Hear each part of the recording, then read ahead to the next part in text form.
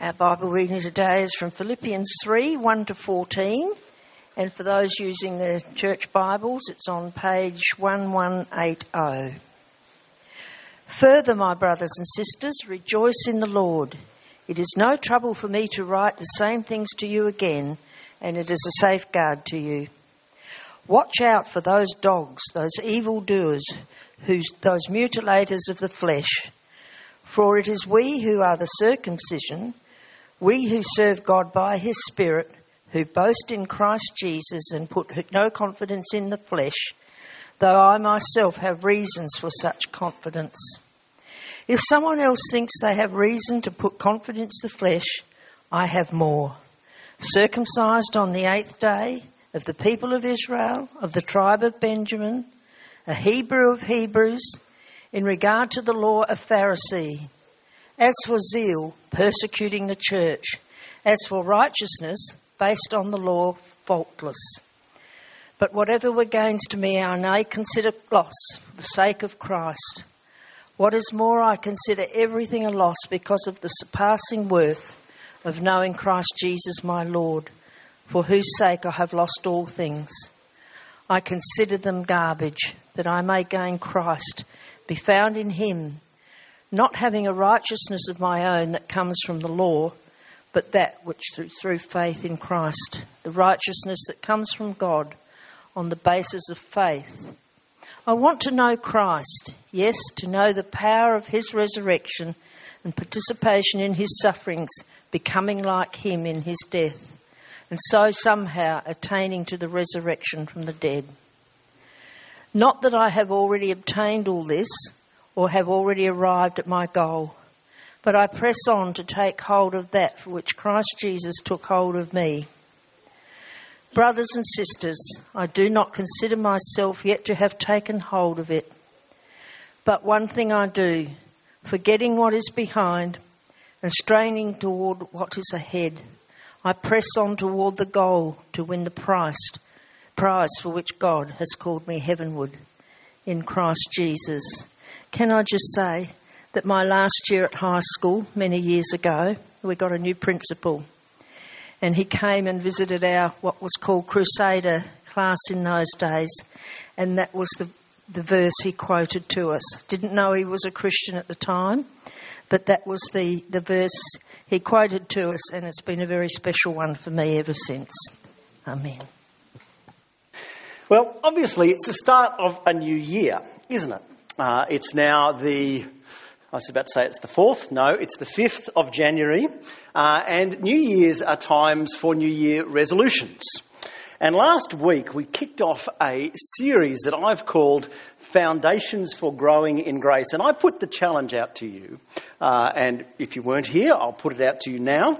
I think your number one priority this year should be that you should be able to look back and say, this was a year where I have grown in my relationship with God significantly.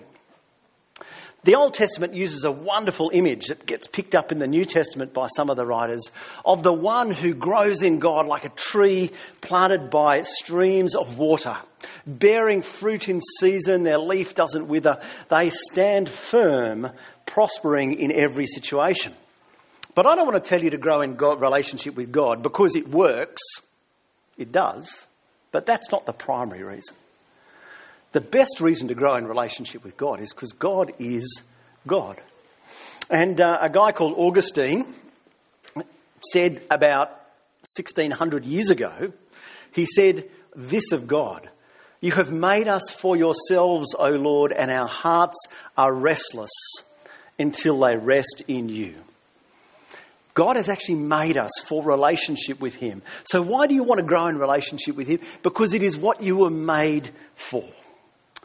And this series through January, I am trying to give you help with this process by going back over what are the key foundations for us and our growth in God. And we're going to explore, and we saw last week, who God is, his holiness and our sinfulness. We're going to explore his gospel and some of its implications.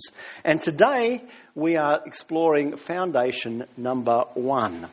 And I've called this sermon, You Are Accepted. As a foundation for growth, this truth is incredibly powerful. You are accepted. If I was going to put on my theological boffin hat and pull out the textbook definition of what we're going to be talking about, it's called justification by faith alone. But at the heart of it, justification means God's answer for how we are accepted before him. We've got 3 points this morning. We're going to explore that foundation, number one, justification. We're going to unpack some of its implications. And then we're going to talk about how we craft a well-founded life. So you know where we're going? There's no notes, but there's lots of room in your handout to write stuff down if you'd like to. Let's dive in and look at number one. Now we're talking here about justification. You might actually think, well, actually I don't even care about justification. You might be someone who's here this morning and you're not yet a Christian. Can I say it's wonderful that you're here. But you might think, what's justification got to do with me? Can I say that while you may not actually use the term, I think everyone in our society understands the concept. Okay? Is your life valid? Is your life worthwhile? Does your life have meaning? Everyone wants a positive answer to that question, yes? You wouldn't want to get to the end and go, my life has been a complete waste of time. Everyone wants to think that their life is valid, that what they do means something, that who they are matters. And our society, and I know we've got people here from around the globe, maybe your society's now, but Western society, we used to do this in a particular way. It used to be that we used to try and fit in with the expectations of what everyone outside us was saying. And so if you're a little bit older this morning, I'll let you draw the line of what that is, but you possibly had it. You may have been told that you were going to go into a certain job because that's what the family did. You were told to seek family honour, okay, above all things. You were told that you needed to keep the rules. You needed to obey the expectations. You didn't want anyone looking down on you. You didn't want anyone condemning you. Maybe you know what that's like.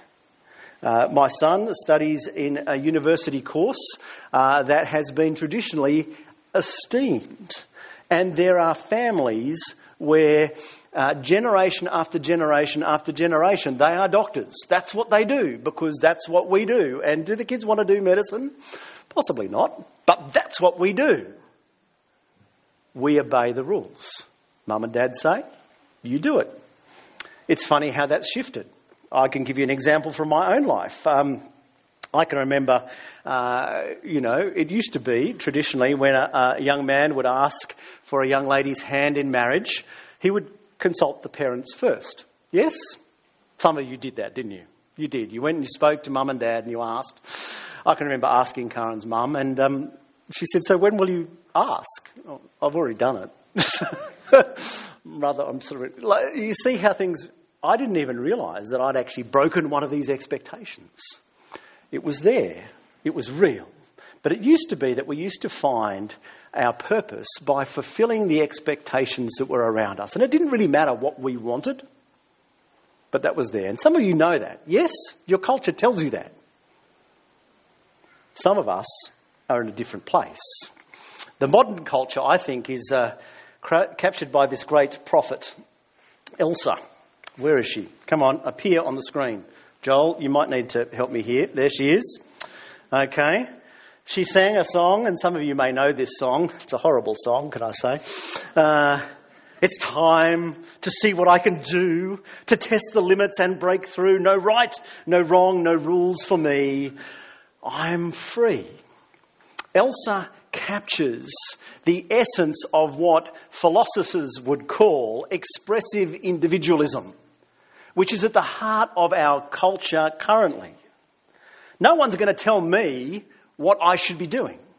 I'm going to find my own meaning, my own purpose. I'm going to find my own path. You've heard this, yes, haven't you? It's out there in spades.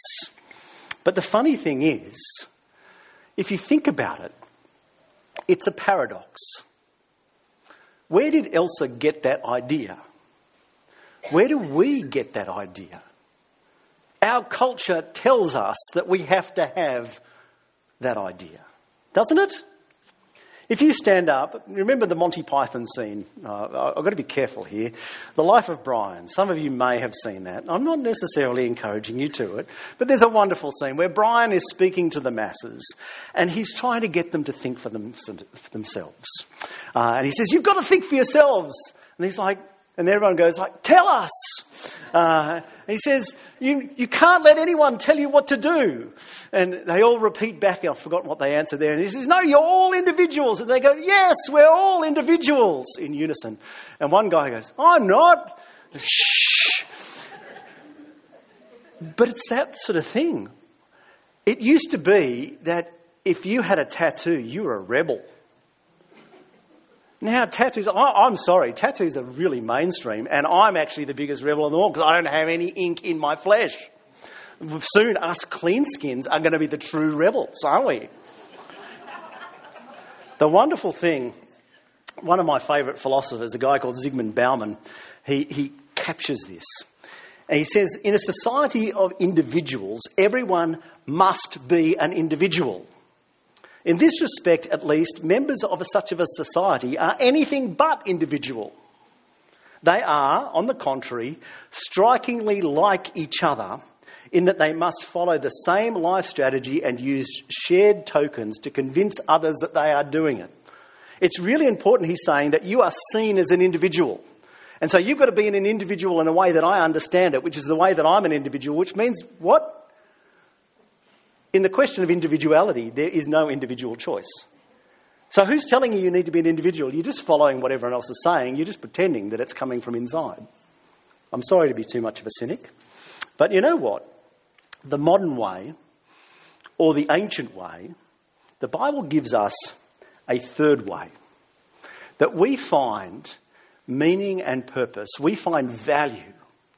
Not in obeying the rules from outside, not in obeying the rules from inside, but it is a gift of God by his grace. The Bible tells us there is a God, he is a holy God, and he will judge us. And to be acceptable to him, we must be righteous. We actually must be holy. And the one bit of acceptance that actually matters is his acceptance. You might be aware in Sydney at the Art Gallery there's a famous portrait competition called the Archibald Prize. Yes, you familiar with this? Okay. I recently put together my offering. I did a portrait of my family. And my family thought it was great. My dad said, "Cameron, I think you've done the best picture you've ever done." Can I just say it's never going to win the Archibald?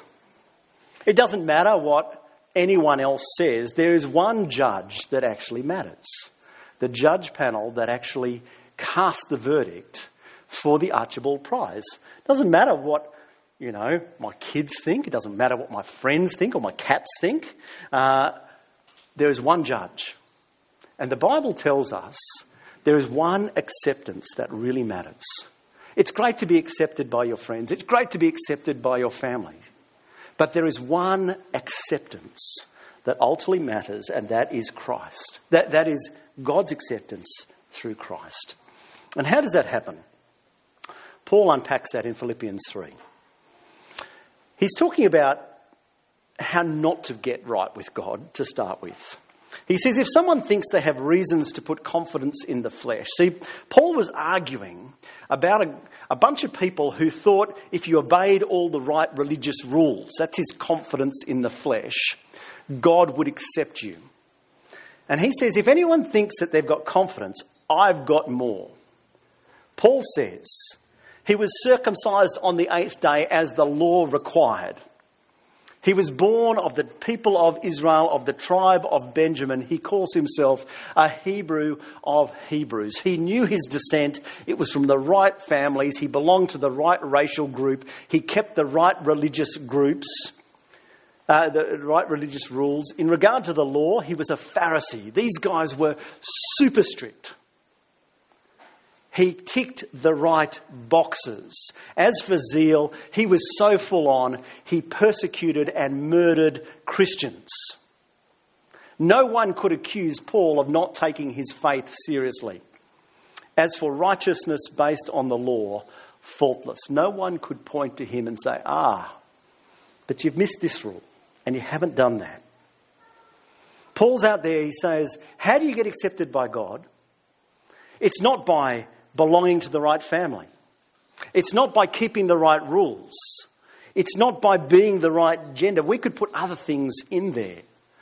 Whatever we put in, it would probably be something like, I've been a good person, I've helped people, I've done. It's stuff that we build merit. But Paul goes on and he says, whatever were gains to me, I now consider loss for the sake of Christ. What is more, I consider everything a loss because of the surpassing worth of knowing Christ Jesus my Lord, for whose sake I have lost all things. He considers them garbage. Now, can I be a little bit scandalous here? Garbage is a lame translation of this word. Let me grab something from the Greek-English lexicon of the New Testament and other clearly early Christian literature. I do this because I'm trying to deflect blame away from what I'm just about to say. The word here that we translate garbage is useless or undesirable material that is subject to disposal. It's refuse, garbage, excrement, manure, kitchen scraps. To convey the crudity of the Greek, it's all crap. Paul says that all the stuff that he thought was a foundation for getting accepted before God is all crap. That's what he says. Literally, this is as close as the Bible gets to swearing. It's there. Paul is really, really blunt. He says it's nothing. It doesn't work. Why doesn't it work? Well, let's go back. He says, I consider them crap, that I may gain Christ and be found in him, not having a righteousness or not being accepted on the basis of my own performance through obedience to the law, but one that comes through faith in Christ. The righteousness that comes from God on the basis of faith. The Bible tells us that if we are going to be accepted by God, that it's not on the basis of our family. It's not on the basis of our achievements. It's not on the basis of our race, not on the basis of our gender. It's not on any basis that we can look to. Paul says that's all a load of rubbish, a load of crap. But God gives us a righteousness. He accepts us through Christ, and we receive that by faith. And faith itself isn't a merit-gaining thing. Faith is just empty hands that reach out to be filled. The Bible tells us that acceptance is because Christ lived and died for us. And what happens in the death and resurrection of Christ is that he, as the perfect man, stands in our place and takes our punishment. And so our sin goes to him. And his perfect performance, because Christ lived the perfect life, his perfect performance comes to us. There is an exchange that goes both ways. For a long time as a Christian, I used to think, Jesus took my sin, yes, but I'd forget the other half, that we get his righteousness. And so on what basis can we be accepted by God? Because Christ's perfect record is ours by faith. It is God's gracious gift. You might be familiar with the old hymn, Rock of Ages. It says it perfectly. Nothing in my hands I bring. Simply to your cross I cling. Naked come to you for dress. Helpless look to you for grace. Foul I to the fountain fly. Wash me, Saviour, ere I die. But the amazing thing, we are accepted because of the perfect, finished work of Christ. Charles Spurgeon says it like this. He says, the privileges you might have enjoyed if you had never sinned are yours now that you are justified. All the blessings that you would have had if you had kept the law and more are yours because Christ kept it for you. All the love and the acceptance which perfect obedience could have obtained of God belong to you because Christ was perfectly obedient on your behalf. Brothers and sisters, let that sink in. That is an amazing truth. The writer of the Hebrews says, we can approach the throne of grace with confidence. We're not going to be turned away. You don't belong here. We do belong there because Christ belongs there and we are in him. Brothers and sisters, if we are going to grow in our relationship, this is the foundation and we must have it firm. If we don't have the foundation firm, you may end up looking like this. Development in China. They woke up the one morning and lo and behold, the whole unit block had toppled. If you don't have the foundations firm, that can happen. If you try and build on something that is not solid, but the acceptance that is ours in Christ is totally solid because it depends not on us, but on his finished work. Get that into your heart, into your head. There is nothing that will be denied us. All the love and acceptance which the perfect obedience could have obtained of God belong to you because Christ was perfectly obedient on your behalf. That's amazing, isn't it? Utterly amazing. Let's unpack it. That's the doctrine of justification by faith. That we are accepted on the basis of Christ's perfect life and death for us in our place. That's there. What does it mean, though? I want to give you 3 implications. The first thing is it gives us humility. Because we can't look to our own record and say, I'm better than they are. We should be a community that is known for our humility. We can't look to anything that we might take pride in and say, because I am, fill in the blank, because I am male, because I am female, because I am educated, because I am of a certain profession, because I am young, because I am old, because I am anything. We can't look to that and say, God loves me more than them. It gives us a radical humility. It teaches us that we do not stand on our own merit. Because God is a holy judge and we, without Christ, would be justly condemned. Justly condemned. So there is no barriers. There is no boasting.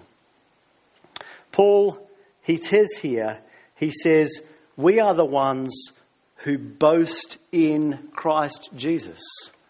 The only boast a Christian can have is that we know Christ. And better still, that he knows us. That's an incredible thing that is there. It breaks down barriers. There are religions in this world and they are nationalistic. You've got to belong to the right group. Christianity alone, starting in the Middle East, spread throughout Asia, Africa, Europe, America, Latin America, down into Southeast Asia, Australia. It is across every country. Look at every other major religion and it is nationalistically based. Substantially anchored in a few places.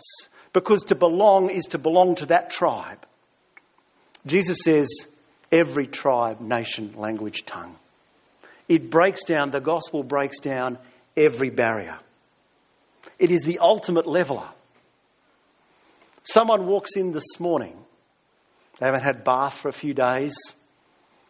I didn't want to say anything, Jeff, but that's okay. But there's nothing that makes me, because my personal hygiene's better, because the way I speak's better, because my education, my wealth, my family's better. No, I'm not accepted on the basis of anything. We stand together on the basis of Christ. It means that we should be the most humble community of them all. What else? Security. A lot of people are radically insecure. They live in relationships afraid of rejection. And it's horrible being rejected, let me tell you that. They live in marriages trying to keep the other person happy because in case they might leave me. They play games with their friends. But one of the wonderful gifts that comes to us through the doctrine of justification by faith, the declaration that in Christ we are accepted, is a radical security. Because nothing is going to turn us away. Your life could go down the toilet tomorrow. The person you love could walk out, the kids could run away, you could be sacked, everything could go horribly wrong, and you are not one bit less loved by God, the one whose opinion ultimately matters. You can come up to me. I don't love it when people do this, but I've learned. One of the things about, it was a while as a pastor, I wanted to get a t-shirt that said human pinata. Sorry, I haven't found this congregation quite like that. But you know what that's like. And if you're in leadership, everyone's got an opinion on what you should do. That's there. But you know what? You can criticise me. You can criticise my family. But in Christ, God is not criticising me. He is not going to reject me. And I have a security that actually allows me to listen to what you are saying and not let that shake me to the ground. Some of us, we cop criticism from those around us and it destroys us. And so we live in fear. But in Christ, there is no need for that fear. Maybe it's not criticism from outside that we deflect, but it's the inside. So we just lie to ourselves. I'm really good at doing this with some things, okay? I don't like bathroom scales, okay? They got put away in my family and I've never gone to find them. I just look at myself and I suck it in a little bit and stand up a little bit straighter and I convince myself that, the belt shrunk, I reckon. That's there. But we do this. And we do this because we're insecure. But in Christ, we are radically secure. And if we live in the acceptance that is ours in Him, we can actually confront the fact that we are deeply flawed human beings. There's no need for pretending. There's no need for pretense. We are secure in Christ. If we are going to grow, that is an important thing. What else? Motivation. I don't need to keep the rules to be accepted by God. Does it mean I don't keep the rules? No, not at all. But it means my motivation for keeping the rules is different. I keep the rules because God loved me that much. As Christians, our motivation is not, I will strive so I can be accepted. Our motivation is, I am accepted, so I will strive. Ask yourself. Think of the human relationships, the people that you love. What wouldn't you do for them? Parents, what wouldn't you do for your children? What wouldn't you do for those special people that you love above all? You don't count the cost, you just do it. And that is how God loved us. And when we see that he loves us like that, our whole motivation changes. It doesn't mean grace makes us lazy. I like this quote. This is Dallas Willard. He says, grace is not opposed to effort. It's opposed to earning. I work because I'm accepted. I don't work, I don't obey, I don't strive so I might be if I'm good enough. No, in Christ, because he is good enough, I'm accepted. It changes our motivation totally. Brings us to our last point. I've got 6 points here, they're brief, so don't despair when you see them. Okay, how do we build on this? You've got to know it. Can I say, intellectual knowledge is good, but it's not enough. Christianity is not anti-intellectual. It's good to have a grasp on this doctrine, to actually know. If someone said, so, Fred, what's justification by faith? That you could actually give an answer because you need to know that answer. It's important to know. But remember that our knowledge is fundamentally relational.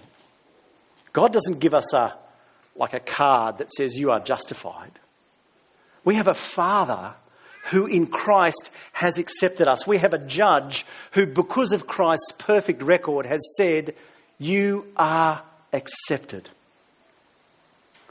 We need to know it with our heads, but also our hearts. I know someone who had a brain injury. A horrible thing. And when he recovered, there were big gaps in his memory. And he couldn't remember getting married. He knew he was married because he had a wife. But there were massive parts that he was missing.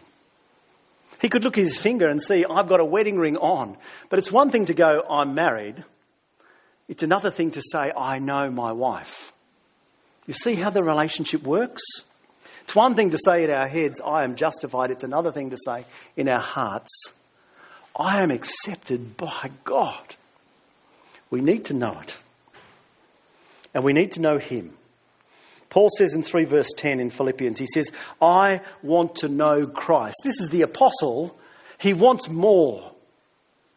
It's not sit back on your laurels. It's not, oh yeah, I know stuff about Jesus. No, I want to know him. I want to know more of him. You need to defend it. Can I say the thing that you need to defend against is you subverting it. This doctrine is key. That we are accepted on the basis of Christ's perfect work. But we want to smuggle all our efforts in. We want to feel good about our Christian life because I read my Bible this morning and prayed. You know that thing, Cameron, that 3-7 thing that you've got us doing? I'm doing it. Yeah, I'm serving it. We smuggle works in. We've got to defend it against ourselves. Look for where you are proud. I'm a good Christian. Look for where you pump yourself up with your works and not the perfect work of Christ. Look for where you despair. Look for the things that make you doubt that you are even a Christian. Because that's telling you what you're looking at. We need to defend it from others, yes, but I think the main people we need to defend it from is our own hearts. And we do that by preaching it. And not preaching it to everyone else, but preaching it to our own hearts. First to ourselves. Martin Lloyd-Jones, the great English pastor and preacher, he said this.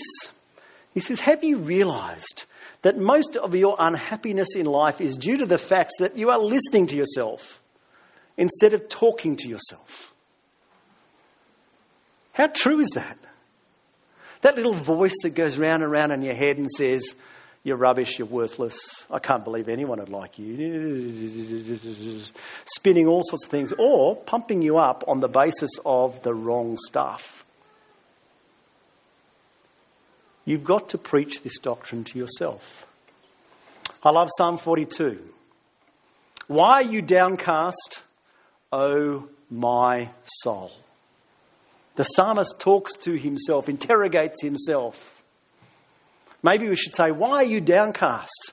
Christ died for you. You're accepted on the basis of his work. Maybe we need to preach more and listen less. We need to do that to each other. Colossians 3 tells us to let the word of Christ dwell in us richly. That's within the community as we speak, as we sing, as we pray. We rejoice in it. God's grace should bring us back to praise. It should bring us to worship. It should bring us to thanks. And not only should we rejoice in it, but we should rest in it. Because this is the foundation upon which we can rest. We don't need to earn it. It has been given to us freely. It's what Jesus called the easy yoke. It's the delight of Romans 8 that says there is now no condemnation for those who are in Christ Jesus. It is God who justifies. It is God who accepts. Who then can condemn? What does Paul say, if you remember? No one. Brothers and sisters, grow in his grace on the foundation that is ours in Christ, that by the work of Christ, you are accepted. Let's pray.